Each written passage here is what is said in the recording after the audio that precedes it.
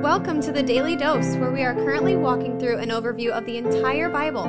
Join us today as we learn the story of Scripture and see God's redemptive plan through Christ from cover to cover.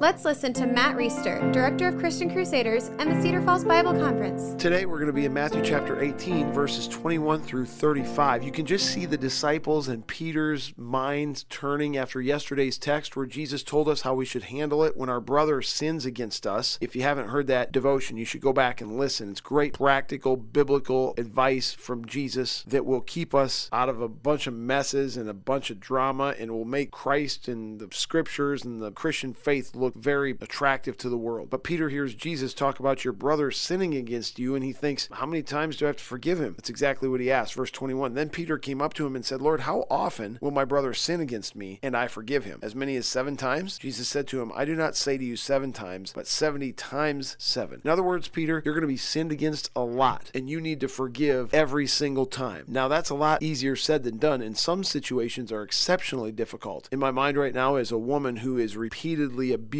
by her husband as an example. You're telling me, Jesus, that I need to forgive my husband over and over and over, and I think Jesus is saying, yeah, that's what I'm telling you. What he's not telling you is that you have to continue to put yourself in a situation where that keeps happening. The difference between forgiveness and staying in the same circumstance that lends itself to being sinned against. Jesus goes on to tell this parable. Therefore, the kingdom of heaven may be compared to a king who wished to settle accounts with his servants. When he began to settle, one was brought to him who owed him 10,000 talents. 10,000 talents is a lot of money. Verse 25, and since he could not pay, his master ordered him to be sold with his wife and children and all that he had, and payment to be made. So the servant fell on his knees, imploring him, have patience with me, and I will pay you everything. And out of pity for him, the master of that servant released him and forgave him the debt. Massive debt, massive forgiveness. Verse 28, but when the same servant went out, he found one of his fellow servants who owed him 100 denarii. This is minuscule in comparison to the debt that the king just forgave the servant. And seizing him, he began to choke him, saying, pay what you owe. So this fellow servant fell down and pleaded with him, have patience with me, and I will pay you. He refused and went and put him in prison until he should pay the debt. When his fellow servants saw what had taken place, they were greatly distressed, and they went and reported to their master all that had taken place. Then his master summoned him and said to him, you wicked servant, I forgave you all that debt because you pleaded with me. And should you not have had mercy on your fellow servant as I had mercy on you? And in anger, his master delivered him to the jailers until he should pay all his debt. So also my heavenly Father will do to every one of you if you do not forgive your brother from your heart. Let's stop right there on that from your heart thing. Jesus isn't talking about just saying, yeah, I forgive you. Jesus is saying from your heart, actually forgiving somebody. This isn't just lip service. This isn't just going through the motions. This is genuine, authentic, heart level, bone marrow level forgiveness. In all seriousness, Jesus' parable is a ridiculous comparison. The servant was first forgiven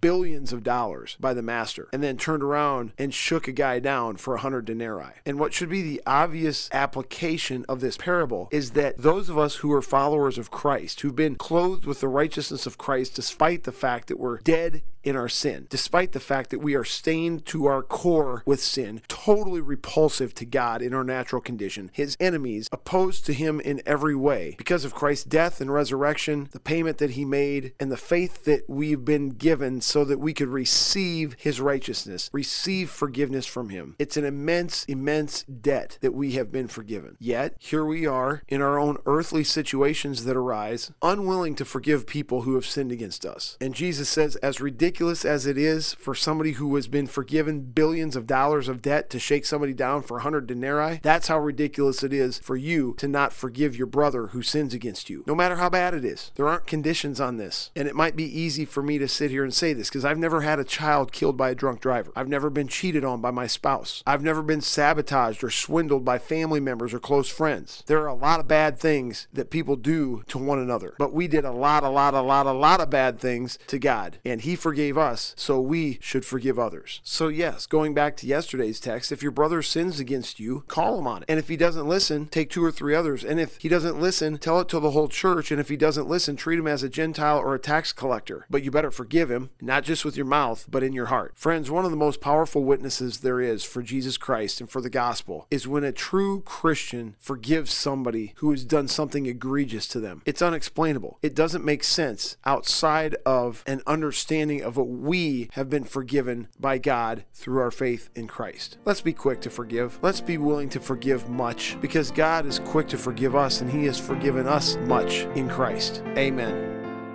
The Daily Dose is a podcast of Christian Crusaders radio and internet ministry. Please subscribe to this podcast, leave a 5-star rating, and prayerfully consider financially supporting our ministry at ChristianCrusaders.org, where you can also find our weekly 30-minute radio broadcast, which airs on stations around the world, and where you can listen to our Conversations podcast featuring inspiring interviews with interesting Christians.